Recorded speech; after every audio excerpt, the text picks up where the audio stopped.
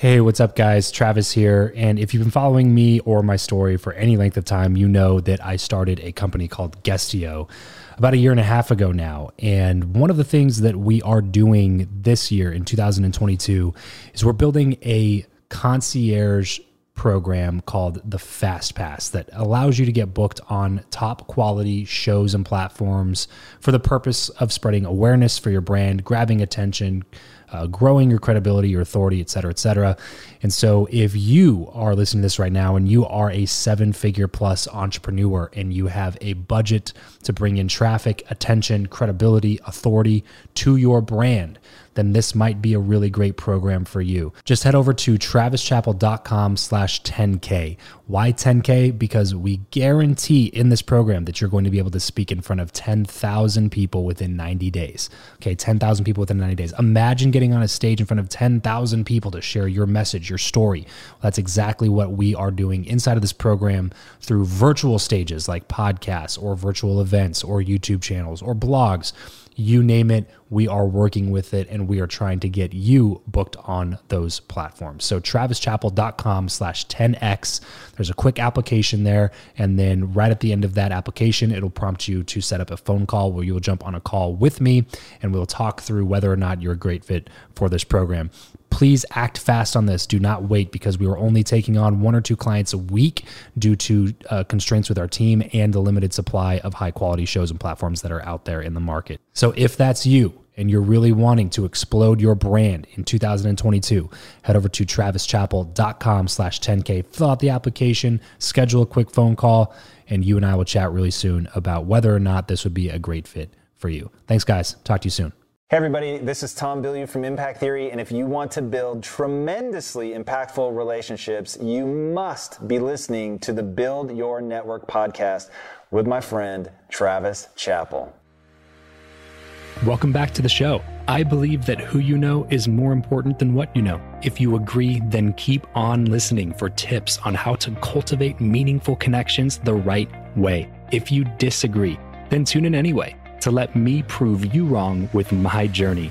My name is Travis Chappell, and this is the Build Your Network podcast.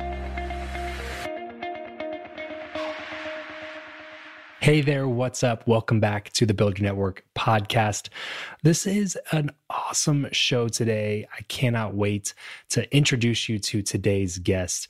I've known about this guy for a really long time, and he is one of like the top 3, maybe 4 podcasts that I listen to. So if I'm taking a quick trip in the car and I got a go-to show, there's about 3 that I go back and forth on, and this guy's is one of them. He is a filmmaker and serial entrepreneur who chased money hard for nearly a decade and came up emotionally bankrupt. He realized that the struggle is guaranteed, but the money is not. So you'd better love the struggle. To that end, he and his partners sold their technology company and founded Quest Nutrition, a company predicated not on money, but rather on creating value for people. The company mission was to end metabolic disease, one of 2 pandemics facing the planet.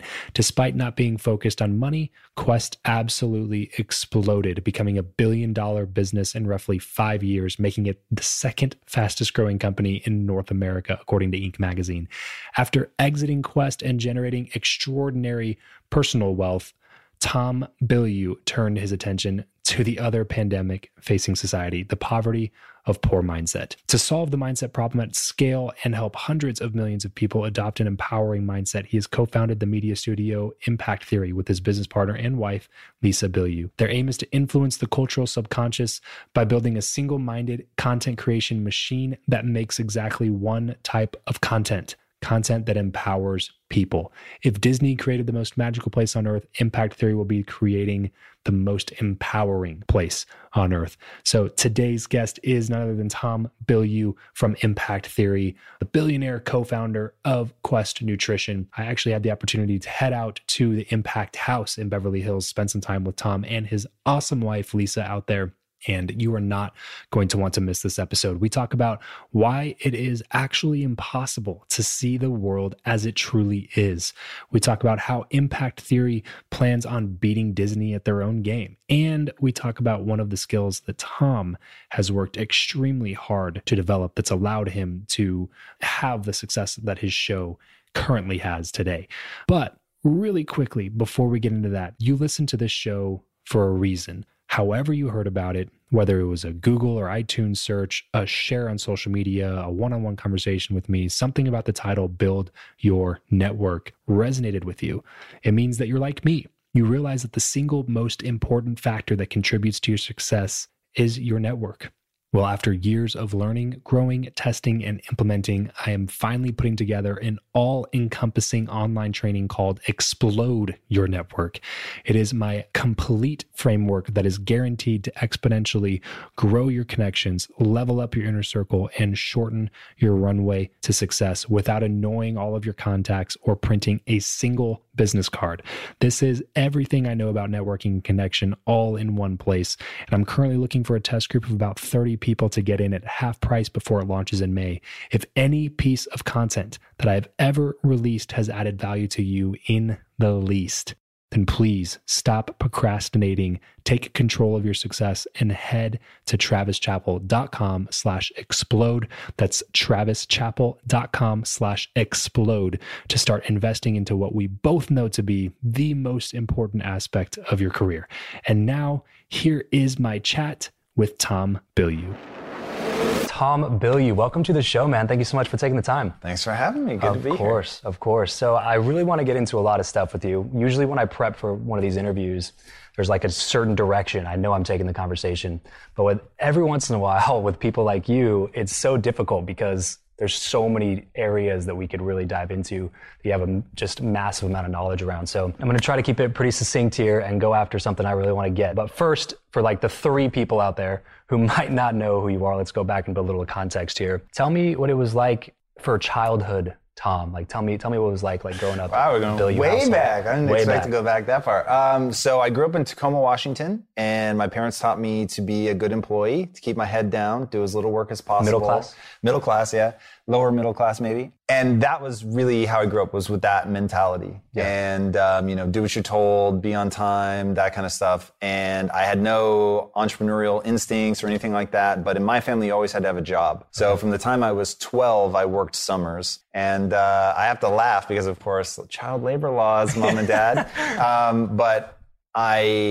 But for instance, my first job I got in a door factory because I really wanted a Nintendo. And I thought for sure my parents would buy me one, but they absolutely refused. They said, if you want one, you have to buy it yourself. So that was why I took the job in the door factory, making, if I remember right, $2.10 an hour. Nice. Which is why they were willing to hire a 12-year-old. A 12-year-old? Yeah. So that was gnarly. And I really tried to get out of work there as much as humanly possible. And I quit as soon as I could afford my Nintendo and a couple games.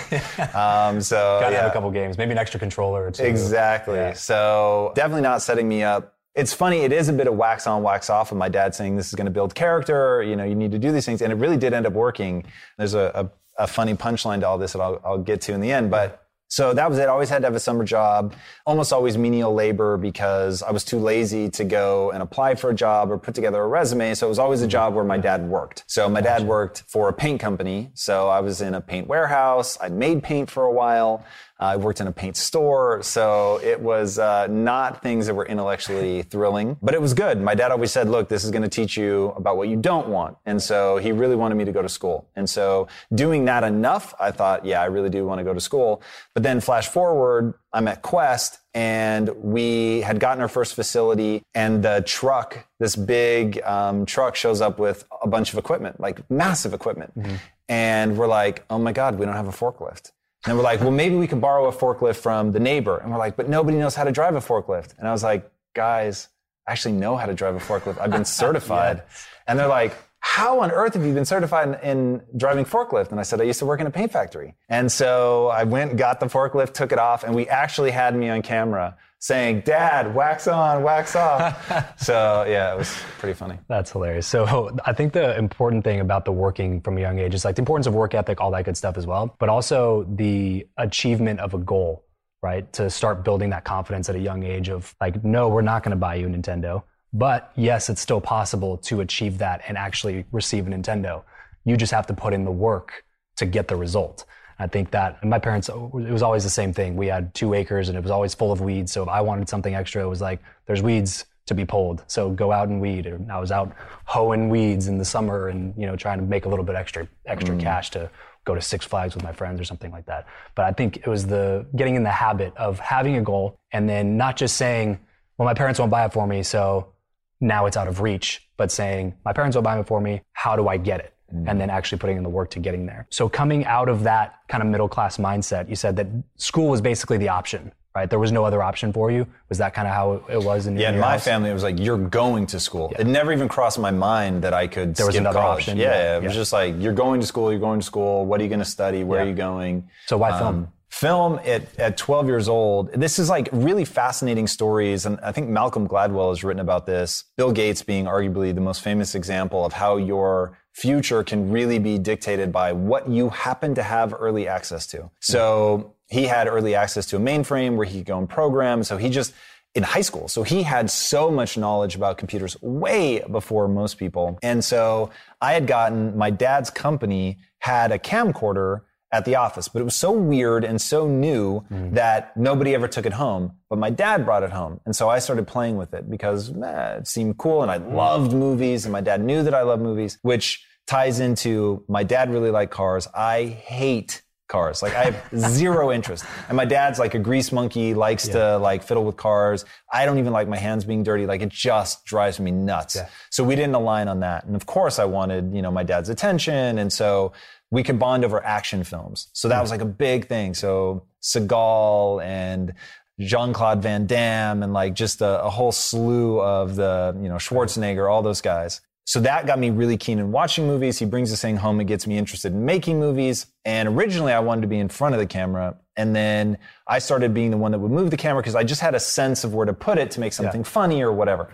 And my dad goes, as an offhanded comment, I think you're actually even better behind the camera than you are in front of the camera. And thinking back now, he may have been saying, look, you're so shit in front of the camera, like, but trying to encourage me to. Just framing it a different way. Exactly. Yeah. But I took it to be like, I had some special talent. So then I started just focusing behind the camera and really fell in love with it. Yeah. And really started pushing it and fell in love with storytelling and began to realize that where you put a camera or how somebody acts, like you can take people on this emotional journey. And so I started looking at film very differently and just really, really got into that. And then when I went to film school, because I'd been playing with the camera, I knew a little bit more maybe than some of the other students. Just kind of a head start. Exactly. And so I confused that with being naturally talented. And so when everyone caught up and then surpassed me, it was heartbreaking because I still believed that it was now just a reflection of the fact that I didn't have natural talent and I had been confused up until that moment. And that's your only context of the world at that point, right? Like, this is what I want to do. This is what I'm dedicating my life to. I'm really talented at this. And then you figure out that, maybe not. What do you do at that point? So what did you do at that? And for anybody listening to this right now, you can get really into depth in Tom's story and a lot of the other content that he puts out there. But if just to kind of give a synopsis of your experience in film school here. So you go there. It's really difficult to get into USC film school, even harder, more difficult than like Harvard Law and different things like that, just statistically. Right? So you get in and then you work, and you get picked to do this senior thesis film thing, right? And then it just totally goes to crap, right? And it's just like this big ego hit. And then not only ego hit, but like I said, you're dedicating the last 8-10 years of your life to this practice. And then finally realizing that like, man, maybe that's not what I'm supposed to do. What did you do at that point to then end up working at a software company writing copy? This episode of the show is brought to you by Indeed. We are driven by the search for better. But when it comes to hiring, the best way to search for a candidate is not to search at all. It's to match and match with Indeed. If you need to hire, you need this platform, guys. I'm telling you, Indeed is your matching and hiring platform with over 350 million global monthly visitors, according to Indeed data, and a matching engine that helps you find quality candidates fast. Ditch the busy work and use Indeed for scheduling, screening, and messaging candidates so you can connect with those people even faster. And it doesn't just help you hire faster. In fact, 93% of employers agree that Indeed delivers the highest quality matches compared to other job sites, according to a recent Indeed survey. And look, guys, one of the things that I wish I would have used Indeed for is this matching service. You can search all day long, but to actually be presented with quality candidates, like hiring a a recruiter for you that's presenting people that has actually done the work to vet them and bring quality people in front of you, that work by itself is the fact that it's done by a software instead of like a team of high quality recruiters is pretty insane. So they leverage over 140 million qualifications and preferences every single day, which is why Indeed's matching engine is the best one that you can use. It's constantly learning from your own preferences. So the more you use it, the better it gets at doing the job for you. Join more than 3.5 million businesses worldwide that use Indeed to hire talent fast. And listeners of this show will get a $75 sponsored job credit to get your jobs more visibility over at Indeed.com/Travis. Just go to Indeed.com/Travis right now and support this show by saying you heard about Indeed here on the podcast. Indeed.com/Travis. Terms and conditions apply. If you need to hire, you need Indeed. The weird thing about being 22 is you feel at 22 the way you feel at 42, which is I'm as old as I'm ever going to be. My whole life has led me to this moment. This is the sum total of my life. You don't feel like, when I think of a 22-year-old now, I think they're a kid. Like, oh my God, your brain hasn't even finished developing yet. So, but you don't feel like that when you're in it. So it felt like my entire life was geared towards filmmaking. I believe at that time that you're either good at something or you're not, that I thought of filmmaking the way most people think of singing. You either have it or you don't. It's not something you can really teach. Like, sure, you could help somebody with the technicalities and stuff like that, but you either can sing or you can't. And so you can get like a little bit better. Right. Yeah. And I thought, I went into film school thinking, I'm really good at this. This is like what I'm meant to do. And then my senior thesis shows me the truth, which is that I had no talent. And so that was very hard to swallow. At first, it was an absolute slide towards depression. I didn't know where I was going to go with my life. Everything that was so clear, now I felt hopelessly lost. When you're in film school, especially USC, you feel connected to the film world. I remember standing one time, maybe even closer than you and I are to George Lucas, and for like 30 minutes. And I just thought, yeah, like you're here. It just feels like, even though you don't quite know how it's going to happen, you feel like it's going to happen. Right. I'm proximity. I've got the talent.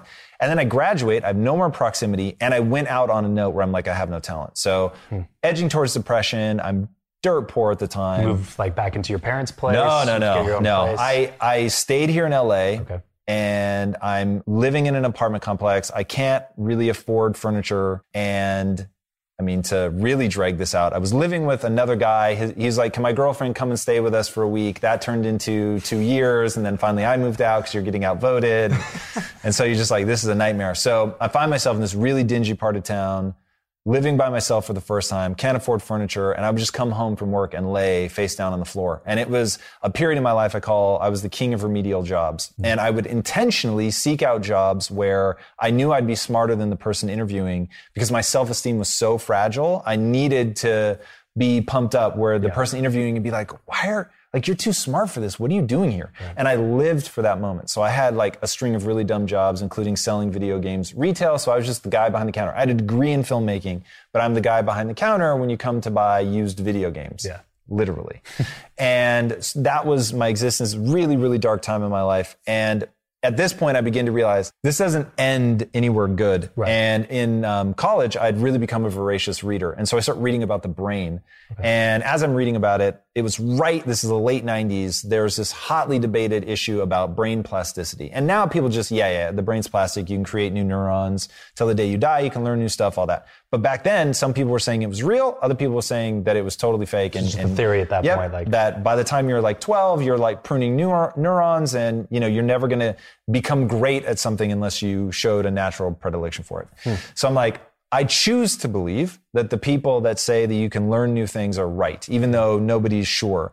Because if they're right, then I have hope for my future. And if they're wrong, I literally don't know what to do with my life. And that was like too scary to face. So I found my way into personal development out of desperation. I didn't want to become depressed. And so I started getting into like Tony Robbins. I'm sorry to interrupt that, but I really want to touch on this because I find that it's something that gets brought up a lot in all these interviews, is that there was a really big low point that brought on this necessity to jump into personal development and make yourself better and like face your demons. Do you think that the enemy of rising to your potential is then mediocrity?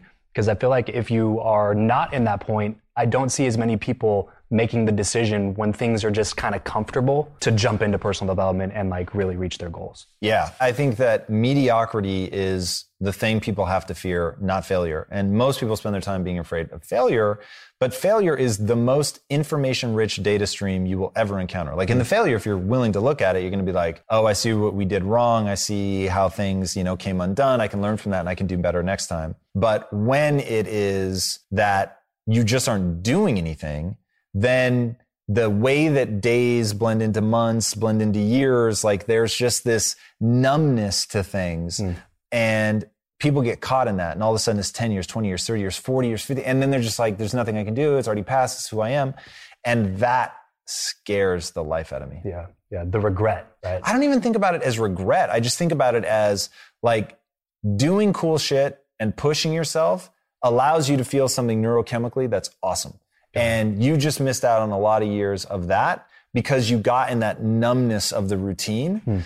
And I imagine most of those people will have regret on their deathbeds, but man, it's the day-to-day that scares me. It's like the day-to-day, just the missed opportunity of you could have felt rad about yourself and yet you're stewing in this like, the thing that really worries me, if it were just that everything is sort of okay, I could actually like, whatever, that's not a big deal. Maybe you just wanted a stress-free life. It's that people's tolerance for not okay is pretty horrendous.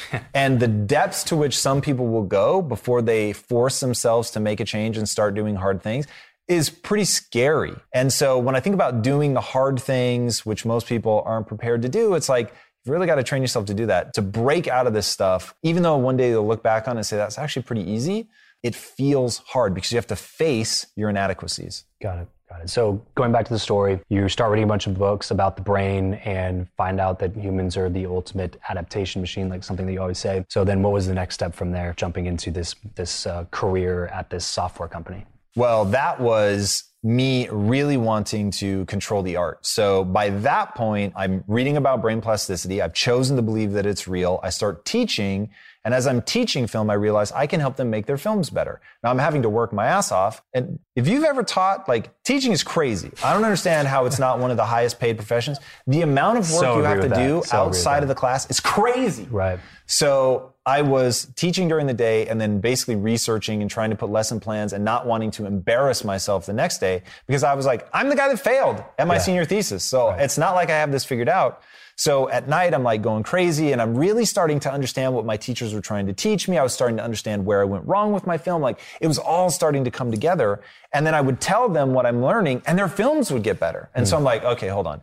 If I can help them make their films better, I could help me make my films better. So that like is hanging above my head in a thought bubble. And these two successful entrepreneurs come across my path and they say, look, man, you're coming to the world with your hand out. If you want to control the art, you're going to have to control the resources. So come with us and get rich. And I thought, that sounds amazing. How did you meet them? So they saw me giving a talk about film and media and how it can influence people. So obviously made enough impression on them for them to come to you and say, hey, come work with us? Correct. So they were like, we need a copywriter. Seemed like you'd be good at that. So why don't you come and join us? So I did that and they said, but don't think of yourself as a copywriter. You can have any position in the company you want. So we are always looking for partners and we settle for employees. I thought, whoa, that's so cool. So I saw them make that offer to dozens of people and nobody was ever, like they couldn't see it through. Like some people would sort of move like they were doing it, but like when it got hard, they wouldn't. And I went all the way in.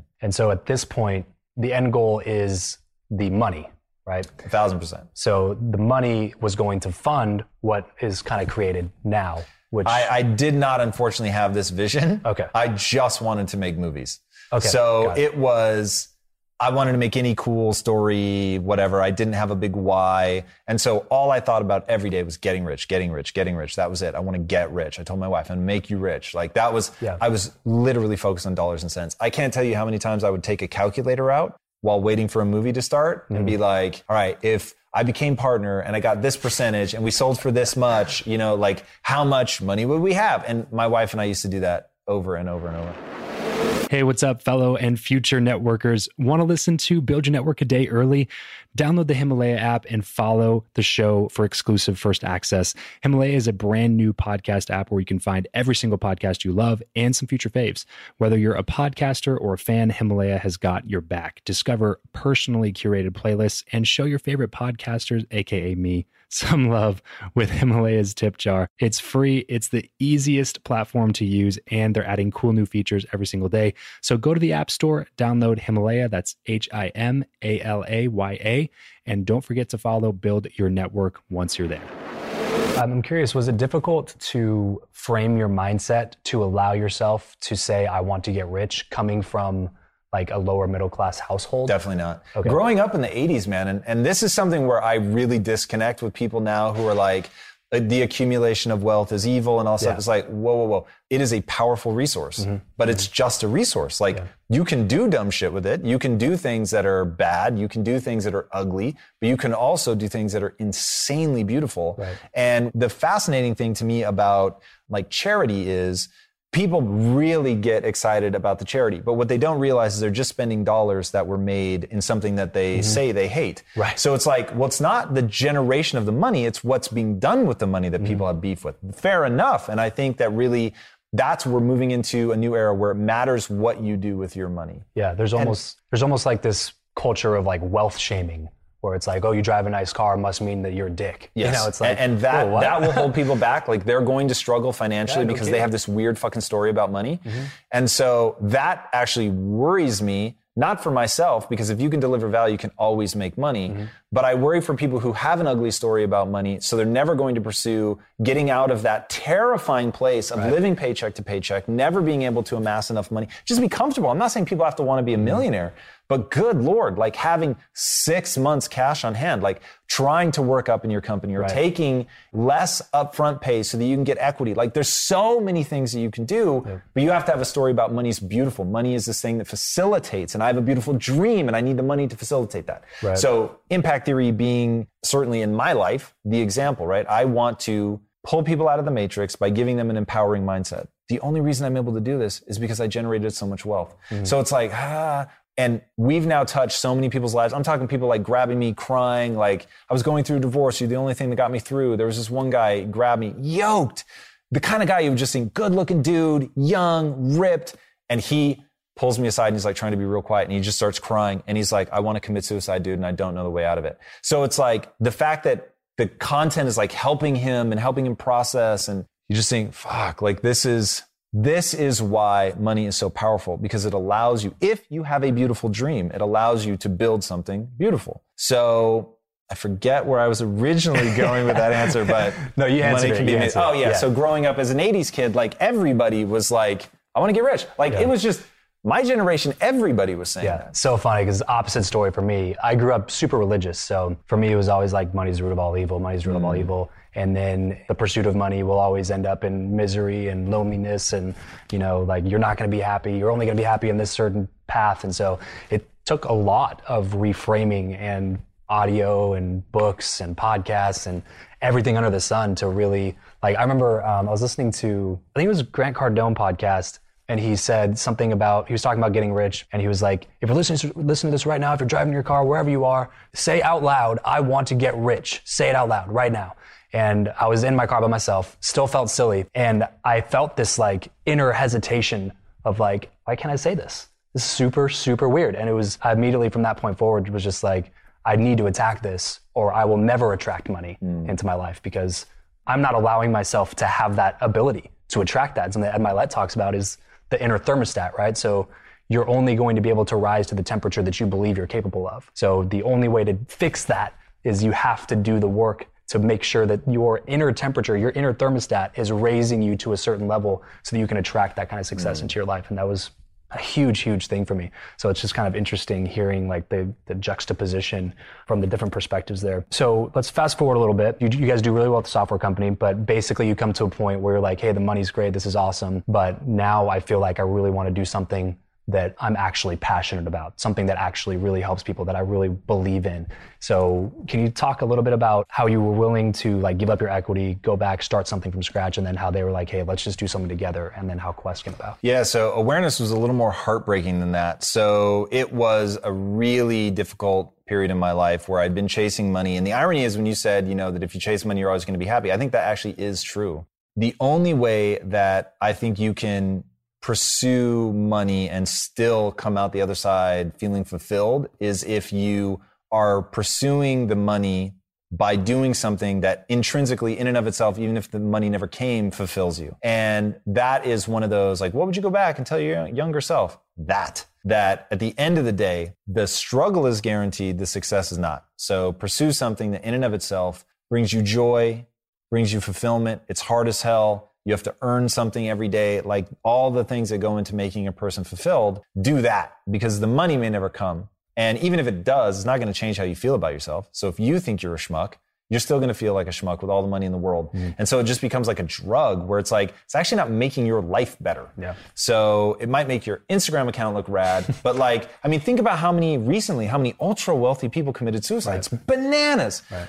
And I've had a very fascinating experience, which is that I went from, right before we took the investment from Quest and I truly got wealthy, we were making good money, don't get me wrong. It was an above average salary, but I certainly wasn't 1%. And then it was literally refresh on my bank account. And one morning, just like that, boom, lots of commas and zeros. What was that? How was that feeling? Like, because I have a sales background, so like, I've had bigger paychecks than other paychecks, and I know when a paycheck's about to come in and it comes in, I'm like, oh yeah.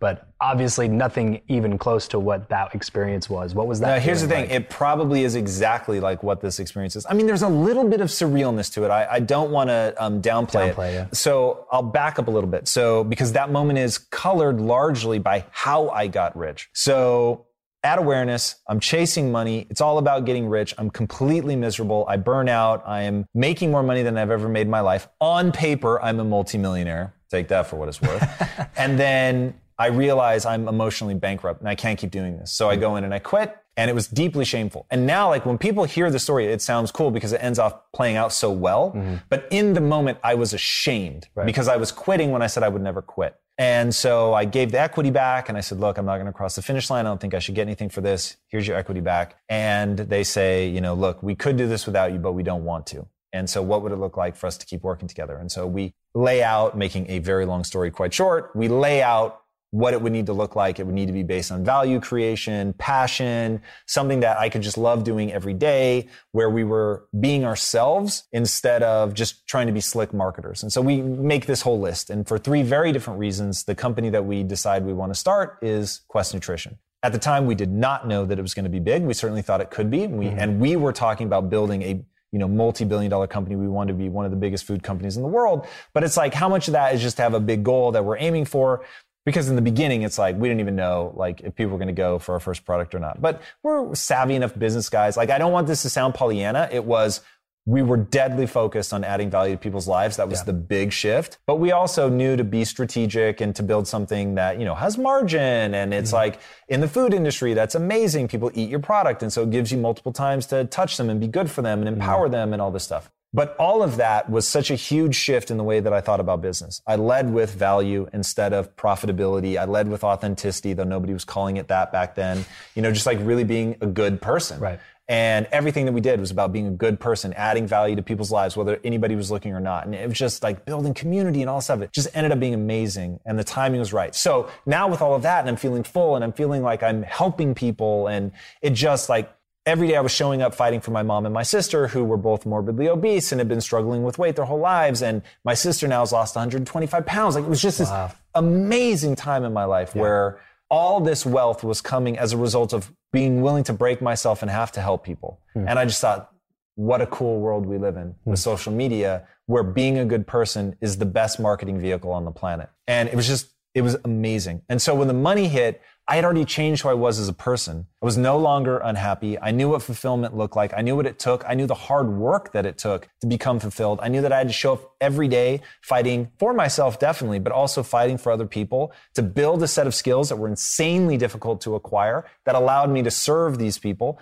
Like, all of that, like, when the money hit, it was like, yeah, I fucking did the work, man. I did the work on myself. I did the work to do the right thing. I'm here trying to add value to people's lives. I've made 1,000 hard decisions in order to serve and not just take. And it's like, so when the money hit, it was two things. The utterly fascinating thought that the money didn't change at all how I felt about myself. Not one bit. I'd worked so hard to build an identity that I felt good about, a person that I was proud of. And I remember when the money hit, it was a lot of money. And my wife's like, what are we going to do today? And I was like, go to fucking work. Like, what do you mean? Like, it's not about the money. I've said that so many times. It's not about the money. I'm not doing this for the money. And I said, that's not rhetoric. I'm not doing it for the money. The money's going to be awesome. And I can already begin to visualize what we're going to do with it. But that's not why I'm here. And I want to go back and I want to show everyone on the team that my work ethic will never change. What I'm about will never change. My mission is there. And so they would never know what day the money hit. I didn't talk about it. I was just back to work. It was a normal day. Yeah. So realizing that the money didn't hit, that was sort of fascinating thing, number one. And then number two is like, there is a certain amount of money where you're like, I can do shit now. Like, shit your average person can't do. Right. You know, it's crazy. Like when you start shopping for this kind of house and your whole life you've been in like apartments, or we'd finally worked our way up to a modest house. It's like you're shopping in Beverly Hills. It's actually a mansion. And I can afford it. Yeah. You're like, I can afford that 2-3 times. You know what I mean? And you're like, whoa, this is crazy. And I'm just going to pay all cash. Like, this is nuts. And so there is like kind of this weird, like, this is cool, man. Yeah. But it doesn't affect how you feel about yourself. Yeah. That's the biggest thing, is that money is just irrelevant in the whole equation. Like, it's, in my opinion, like, it's better to have money than to not have money. But it basically is just an amplifier of the person that you are. So if you're thinking that one day that when you have the money, you're going to all of a sudden become this other person, that's not going to happen. But it does, like you said, allow you to now create something that you really wanted to create, something that actually really fulfills like your dreams and your vision that you had for your life. So now coming out of Quest, $1 billion company, number 2 on the Inc. 500 list. Yeah. So all these, sadly, all of these things coming together, right? Then you decide to go into impact theory. So I know you talk a lot about your goals for impact theory in terms of beating Disney at their own game and stuff like that. Can you kind of unfold a little bit of what that means? Like 10-year plan and then like 100-year plan. I assume you have something like that. Yeah. So the goal is to, like I said, pull people out of the matrix by giving them an empowering mindset. And so I want people to realize that the most fundamental thing they have to change is their perspective, the way in which they see the world. Now, most people don't realize that their perspective is a choice. It's been made up since they were a little kid. It was basically handed to them by their surroundings, their parents, their friends, the culture. And so they don't realize that they've built this frame of reference. And a big part of the reason that somebody in the inner cities and somebody who's middle class or somebody who grew up wealthy, they're so different is they just have different frames of reference. And you very much could have interchanged them at a genetic level and had one person grow up in the other place and the other grow up in the other place, and they would have all succumbed in the same way. And so I just spent enough time working in the inner cities to see that over and over and over and over. And I saw extraordinary people that were smarter than me, people that had like crazy discipline or a willingness to deal with risk. And I was just like blown away. And I'm like, but they're not doing anything with their lives because their perspective tells them that they can't. And I remember the first time one of them told me, Tom, the world has told me they don't want people like me. I was like, what? You know, the background that I had, like, you heard things like that in movies, but I didn't actually think people believed it. Yeah. And then all of a sudden I realized, no, like they actually believe it. And why did they believe it? Because their parents actually told them the world doesn't want people like you. Yeah. So crippling. So it's like, whoa, like you can't say that. Like even it's one of those, and this is partly where I came up with the idea that I'm not as concerned with what's true as I am with what's empowering. And even if the world is working against you, focusing on that does not help you. Right. Focusing on the fact that you're strong enough to overcome even the craziest obstacles. Okay, that does help you. But those two different perspectives, the world is out to get me and I can handle anything the world throws at me. Dude, the outcomes of those over a long enough time frame are terrifying. Yeah. And it impacts generationally. And so the way I used to talk about impact theory before it was impact theory was I want to end generational poverty, because generational poverty to me is not about money. It's about mindset. Yeah. So I wanted to make sure that anybody, no matter where they grew up, they could not hope but encounter an empowering mindset. Now, my thing is, what I do at Impact Theory, what we're doing right now is essentially you talk direct to camera, you say exactly what you need to do, how you should think. And I'll say between 2 and 5% of the world, they're impacted by that and they make the real change. Now, it's still pretty rad when you talk about the fact that there's, over 7 billion people on the planet, but that leaves 95 to 98% of the people who are not impacted. Right. So my thing is, how do you impact people at scale? And the answer to that is exactly why this is called impact theory, which is I believe that the only way humans assimilate truly disruptive information is through narrative. Whether it's the narrative they tell themselves, whether it's the narrative they're told about the world, we interact with things and our brains are wired for narrative. So if we know that your zip code impacts how you grow up, your parents impact how you grow up, and your friends impact how you grow up based on what the culture is, what's cool, what's popular. I can't impact where you grow up. I can't impact who your parents are, but I can impact the things your friends think about based on what's going on in the cultural subconscious. But the only way I can do that is through story. So that, and you combine it with like, what am I good at? What am I drawn to? What am I deeply passionate about? Storytelling anyway. So it just all came together when I really thought about what might work at scale. What do I want to be doing with my life? It came down to telling real stories. And so a lot of people are surprised that the way that we see ourselves here at Impact Theory is not the way that the outside world sees us.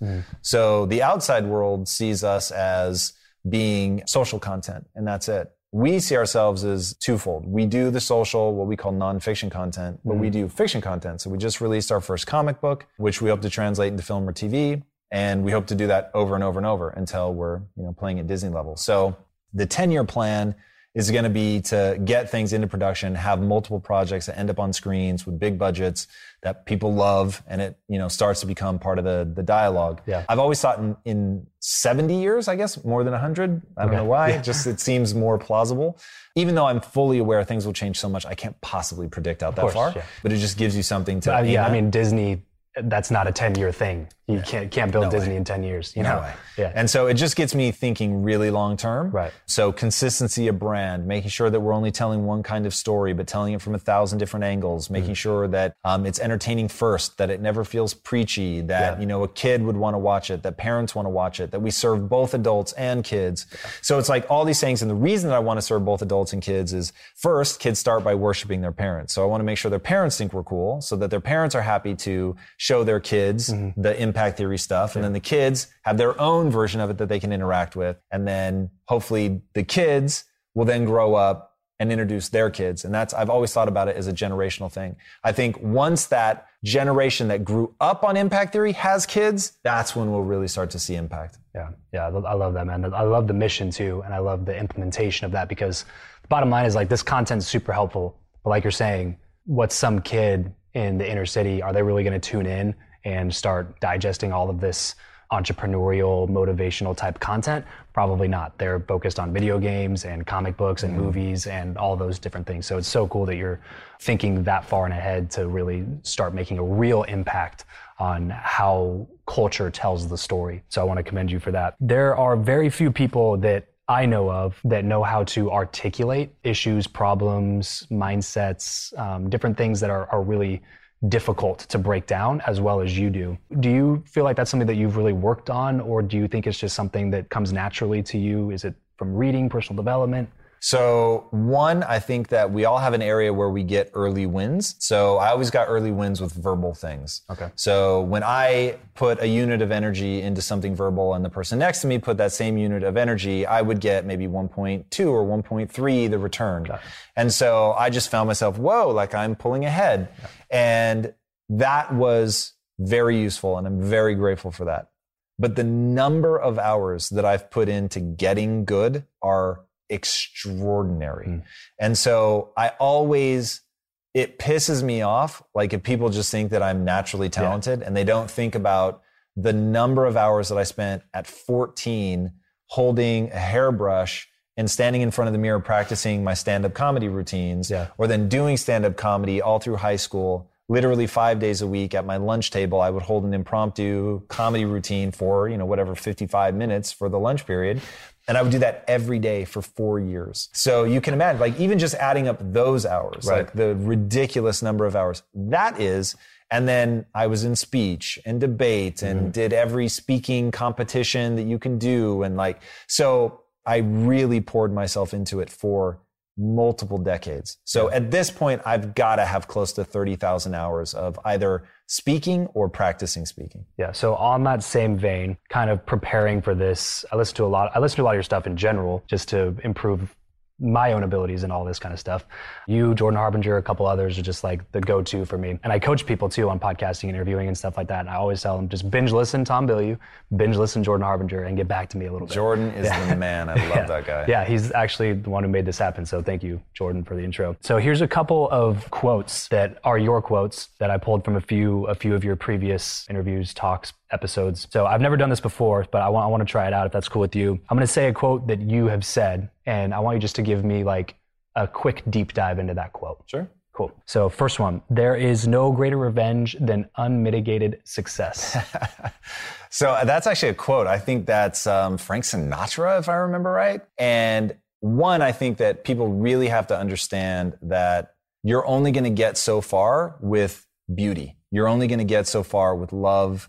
And I'll call it 80%. You're going to get 80% of the way there. Mm-hmm. And the vast majority of the time, that's where you should be. But there's something built into us where you need the dark side. You need the rage, the anger to propel you forward in acute moments. I don't think you ever want to stay there for long. Mm-hmm. And they've shown this scientifically. If you take somebody and have them submerge their arm in an ice bucket and have, 30 people do it, whatever, you'll get a median amount of time that people can leave it in. If right when they're about to pull it out, you tell them, don't take it out, get angry. You can yell, cuss, do anything you want. Just express rage. They can leave it in 30% longer. So our ability to endure pain is increased by the amount that we're able to harness the anger, the aggression.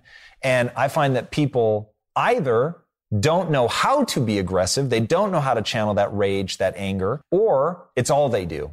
Both are problematic. Yeah. If your only tool is rage and anger, you'll self-destruct, you'll burn out, you'll alienate everybody. If, on the other hand, you hold it, you reserve it for those key moments, you endure what you can endure, but right before you give in, instead of giving in, you go farther than anybody else because you know how to harness that stuff. So there are definitely times that I think about where I'm just fucking exhausted, man, to my core, like to the marrow of my bones. I cannot go any farther. Yeah. And in those moments, I think of the people that I know want me to fail. I think of the people that sincerely believe I'm going to fail and that they will do anything they can to trip me up. I think of people that told me, dude, it's too late. You're never going to make it. I actually have a list. And I know who the people are. I'm thinking of them right now.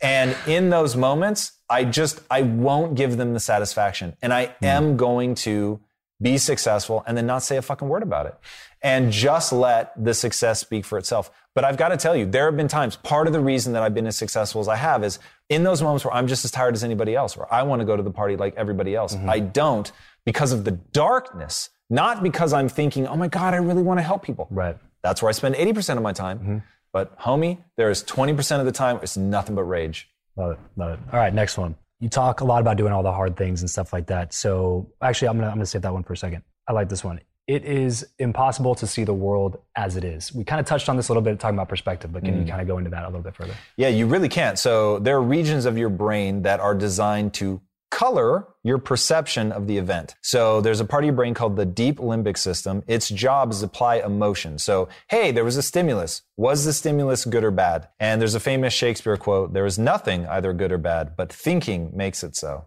So we all have the stimulus, which is completely neutral. Genocide is neutral, right? We say it's horrible, and rightly so. But we have to understand that we're doing that with everything. We're doing that with I stubbed my toe and it has meaning. We do it with I failed that test and that has meaning. And because the meaning part is completely subjective and we begin to lose sight of what's real, it completely fluctuates based on our mood, how much sleep we got, what we ate. Like all of these things are going to influence how you feel about an otherwise neutral stimulus. And lest people think that I'm overstating that genocide is in and of itself neutral. Viktor Frankl, who was in, I think, 5 concentration camps and managed to survive, said between stimulus and response is a gap. And in that gap, we decide how to react. And he said, people in concentration camps, you could tell within 72 hours who was going to live and who was going to die. Because once somebody gave up and they no longer had meaning, he said 72 hours later, they were going to be dead. Because in that gap, if you're not doing something useful, if you're not empowering yourself, believing something, regardless of whether or not it's actually true or accurate. Just, I choose to believe. Like, if I remember right, he was like, he just kept thinking about his family. I'm doing this for my family. I'm going to get out and do something wonderful for my family. I'm fighting for my family. I'm going to make it through this for my family. And that thing filled him with what he needed to fight through 5 concentration camps and make it out the other side. And the book, Man's Search for Meaning, is extraordinary. And I think really has to be read. And so when you understand that even in that situation, somebody's saying, no, you still have the ability to choose how you respond, meaning you can change that frame of reference. That's when I was like, yeah, I'm going to stop worrying about what is accurate, and I'm just going to worry about what's empowering. Oh, that's so fantastic. Last one, here we go. There's always room for the best. Yeah, I live by this. And I think that people need to understand you are where you are in your life right now because of your skill set. So if you're not where you want to be, you don't have the skill set you need. You're just not good enough. And a lot of people can't handle that because they think it means you're just not good enough, period, forever. You will never be good enough. Right. You are less than. That's not what it means. It means that your skill set is less than. You're not good enough yet. You can apply yourself. You said it earlier, humans are the ultimate adaptation machine. It is what we are literally genetically designed to do, is adapt. That's why the human animal is the ultimate apex predator. We just adapt, man. We can adapt mentally. We can adapt physically. It is crazy the level to which we can adapt our bodies and our minds. And if you think that, oh, I'm this ultimate adaptation machine, but who I am now is who all I will ever be, it's like you're missing out on the precise thing that makes humans extraordinary. So I always tell people, look, just assume you're average. Assume you were born hopelessly average. You can improve. And even if you want to think that you're like way below average, fine. You are where you are. You can still improve. Right. So wherever you are, there is a massive amount of improvement that can be done. And when you hear stuff like Richard Branson has like a 92 IQ or something, it's like literally just above like special needs. Really?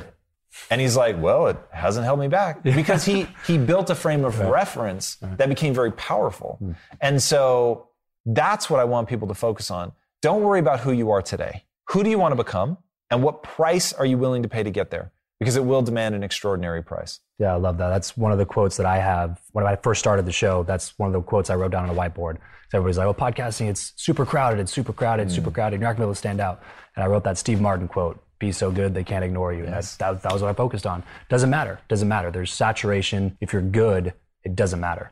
So Tom, I honestly could talk to you for so much longer because there's, like I said, we talk health, business, influence, like all these other subsects and topics and all these things. So real quick, since this is a Build Your Network podcast, I would be doing a disservice to my audience if I did not ask you this question. It's the question I ask every single guest that comes on the show. Do you believe that who you know or what you know is more important, and why? Ultimately, it's going to be what you know for sure, but I think to discredit who you know would be a mistake. So this is one where you're really going to have to do both. You need to be extraordinary because the easiest way to get to know people is to leave them in awe. And I cannot tell you, like, we set up Impact Theory to be a honeypot. So I get people on the show that it would be useful to me to impress. And then I put them in a situation where I'm most likely to impress them. So first of all, they come into the house. That's number one. Controlling the frame. Right? Yeah. Number two, the team treats them like rock stars from the moment they walk in. So they're already feeling really good about it.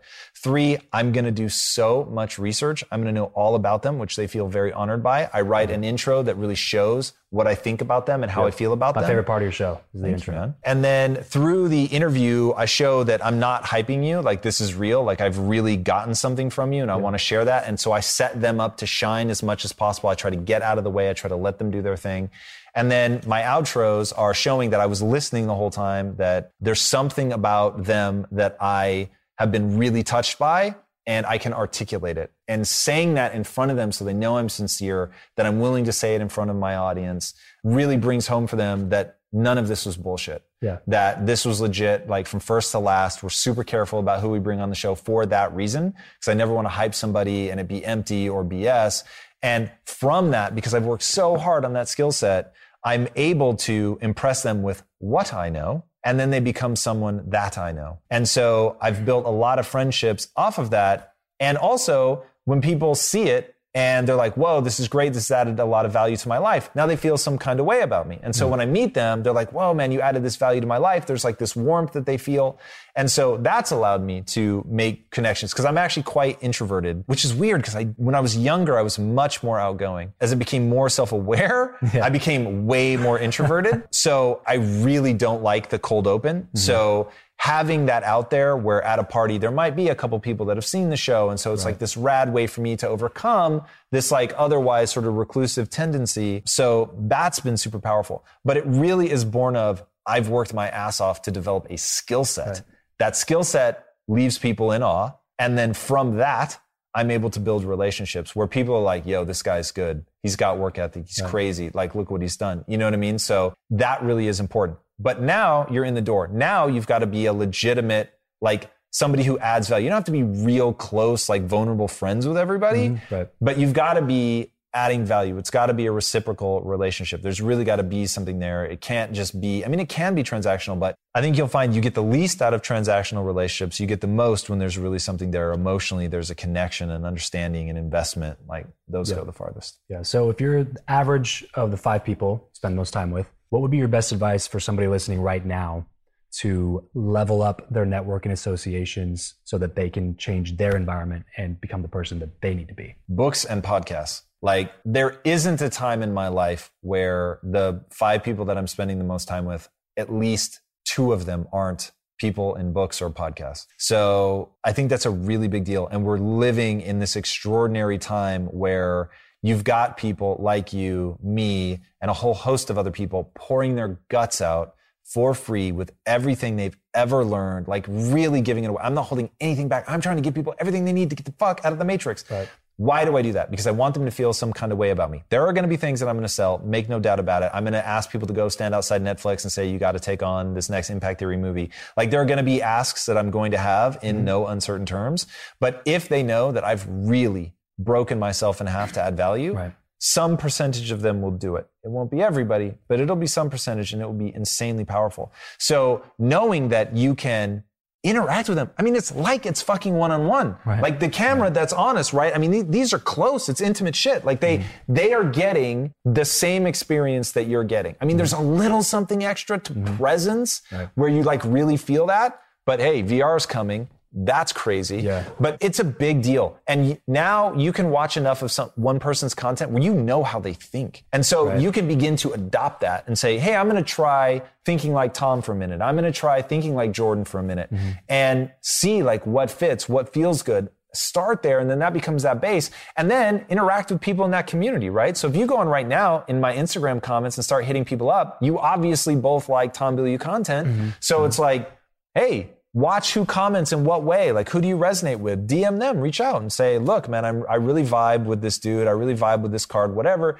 You seem rad. I'm in LA. Where are you at? Like, you can build online relationships, and then, you know, if you want to take it offline. And we've had people do that, build their own communities off of us. The guy that does Tom Bilyeu Classics, which is all the old interviews that I did, he's not involved with us in any way, shape, or form. But he has created, he's got like, I don't know, like 50,000 followers or something. Wow. So, I mean, there are ways to do this kind of stuff where you can build your own tribe of like-minded people to get those people in your life. So they don't need to be in your family. They don't need to be at your school. It's just too easy now to connect with people. Tom, I really appreciate you coming on the show. Sadly, very sadly, we're running out of time. Let me move into the last segment here. This is my random round, just really quick random questions and quick random answers. You ready? Yep. What profession, other than your own, do you think it would be fun to attempt? I would like to be basically an interior designer. I want to build the whole house, but also with a real focus on interior design. If you could sit on a park bench with somebody, past or present, and chat with them for an hour, who would it be and why? Oh, man. I'm going to have to go with my grandfather. He died when my dad was 6 months old. Wow. So, like, it would just be fascinating to see, like, are there similarities? That's a bit of a lame answer for your audience, though, so I'll give you another one, which is I'd really like to sit with Elon Musk. Like, that dude really, really, really inspires me, and I'm obsessed with the idea of colonizing Mars. Even before he started talking about it, it's just like, I used to tell people I would be in astronomy, never physics, because you want to talk about something that is the opposite of I get early wins. I'm not saying I can't do it, but I am saying it would not be easy.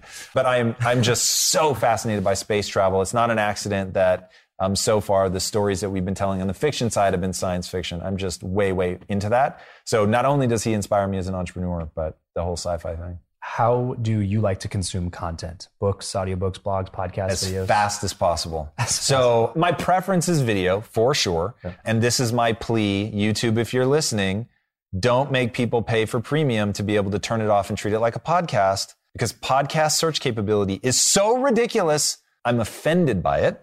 So that, and I just like to see the person. I think that, seeing people's reactions and stuff, you can get a lot more of the conversation. So that's always my preference. But I will not watch something I can't speed up unless it's fiction. So if it's a podcast or a YouTube video and I'm somewhere where I can't speed it up, this is maybe even dumb. I just won't watch it. It's so frustrating for me at normal speed. Can't do it. Give us a glimpse of your morning routine. My morning routine is as strict as I can make it. So once I realize that I'm awake, if I've had more than 5 hours sleep, I give myself 10 minutes or less to get out of bed, non-negotiable, because I'm atrocious at it and I want to stay in bed for hours and hours and hours.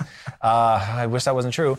And so I have 10 minutes or less. My gym clothes are next to the bed. I put them on immediately. I go straight to the gym. I work out 45 minutes to an hour. Immediately after working out, I meditate. I try to do it after working out so that I can practice calming my heart rate and slowing my breathing, which is an anxiety thing for me. So I try to practice getting into that parasympathetic nervous system, out of the sympathetic as fast as humanly possible. After I do that, if I have time, and I do unfortunately often cut this, if I have time, I do what I call thinkitating. So once I get into an alpha wave state from meditating where you're feeling calm and creative, I try to set the intention beforehand that this is a big problem that I'm facing and I want to solve it. And when you're feeling calm and creative like that, you often get what feel like very fresh, unique ideas you otherwise couldn't think your way to. So I'll just keep a computer next to me and I'll, take notes on things that I'm thinking of. Once I finish that, then I read. And depending on what time I woke up will determine how long I read. And when I say read, I always mean listen. Or because I do all my books are on Audible. Okay. And the only time that I'll physically read a book is if it's fiction, or I'm preparing for a guest that hasn't recorded an Audible version. Damn them all. Because I can just take the information in so much faster auditorily. Right. So I like to be able to read for like an hour or more in the mornings, but it's pretty rare that I have enough time. Right. And then I immediately go into what I call important things. So I keep a list of the most important things that I could be working on at that time. So I don't have to think about it. I can just go straight into it. Oh God, I actually lied to you. This used to not be interesting, so I always skipped over it. But now I'm taking cold showers. So after I've done thinkitating, then now I'm taking cold shower. I hate them more than you can imagine. They're so fucking powerful. Yeah. Dude, there's something about you're stepping into, you could take a warm shower. Right. And your brain is like, yo, this could be a warm shower. This could feel really awesome. And your dumbass is about to turn on the cold water. Yeah. And so I've got that thing cranked. And my whole thing is I set a timer because I like to know how long I'm in it. I set a timer. As soon as I hit go, it's already cold shower time, so there's no fucking hesitating.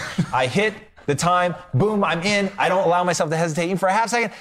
It's cold, boom, it hits. I have 2 shower heads, so that I'm getting hit from both sides, so there's nowhere to fucking hide. So I'm like, in this cold water, and I'm like, every day with the cold water. And what I try to remind myself is, hey, you can make this miserable if you want. Right. Or you can switch your mindset right now. You can fucking dance. You can ask yourself what Goggins would do. You can Wim Hof breathe. You can remind yourself that you're a badass. Yeah. And that even though you don't want to take a cold shower, you take a cold shower. Why? Because it's hard. Yeah. Because you said you were going to do it. And you do the things you say you're going to do. And I earned so much credibility with myself just for taking a cold shower. Like the way that I feel right now, knowing I've taken nothing but cold showers for the last, I counted today. Today was 26. For the last 26 showers, they have all been cold. Yeah. And to know how I feel about myself, because that is true, is rad. It's something that I wish for everybody. And it is that simple.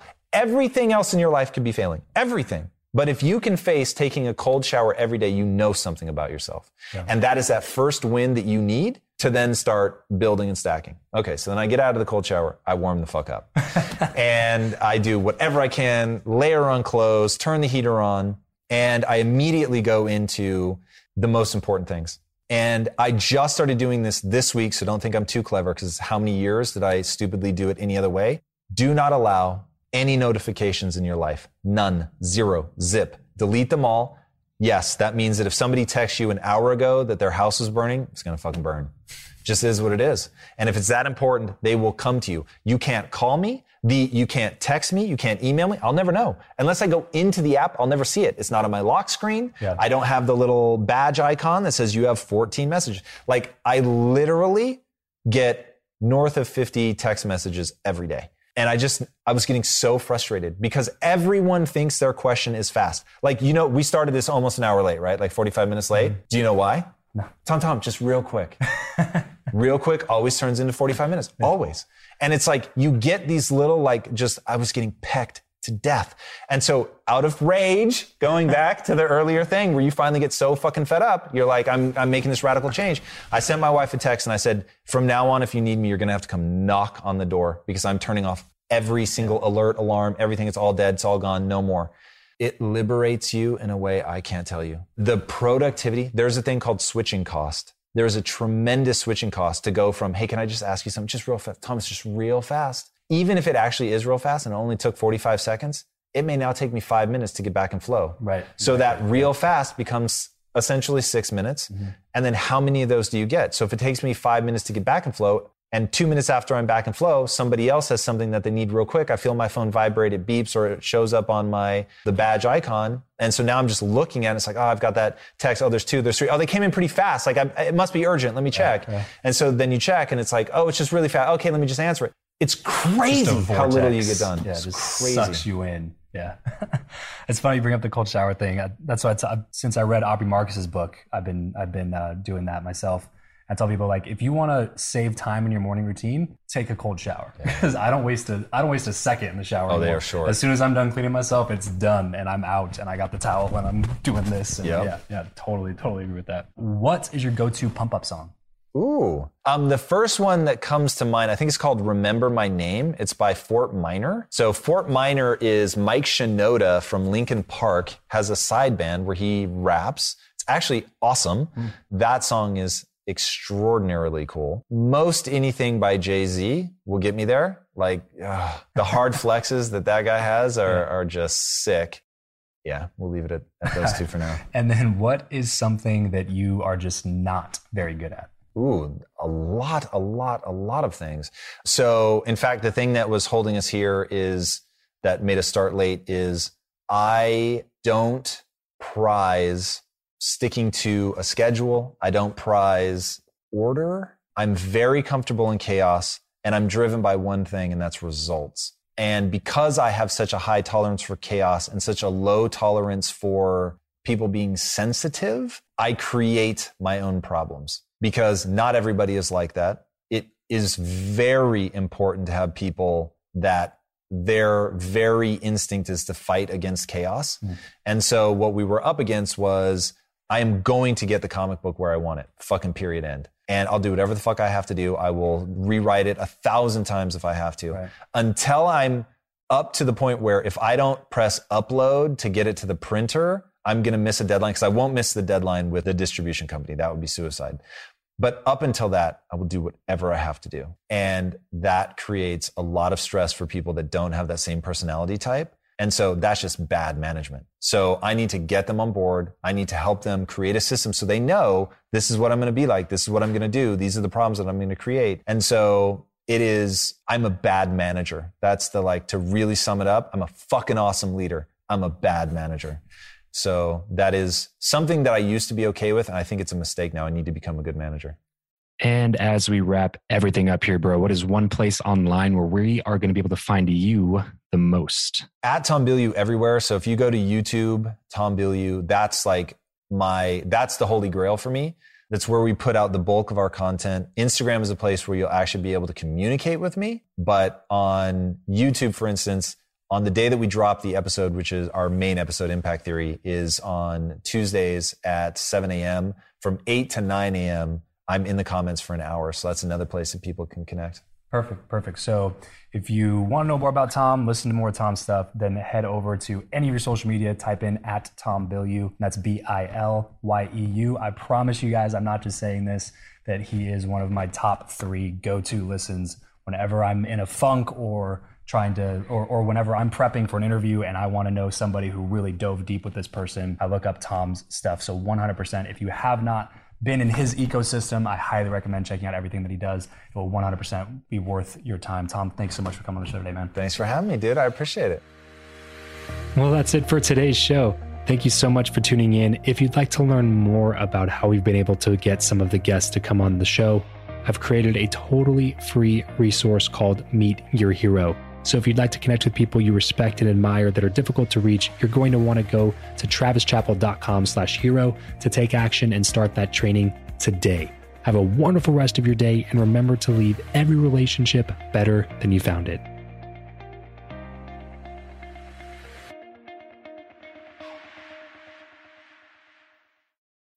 When you need mealtime inspiration, it's worth shopping Kroger, where you'll find over 30,000 mouth-watering choices that excite your inner foodie. And no matter what tasty choice you make, you'll enjoy our everyday low prices, plus extra ways to save, like digital coupons worth over $600 each week. You can also save up to $1 off per gallon at the pump with fuel points. More savings and more inspiring flavors make shopping Kroger worth it every time. Kroger, fresh for everyone. Fuel restrictions apply.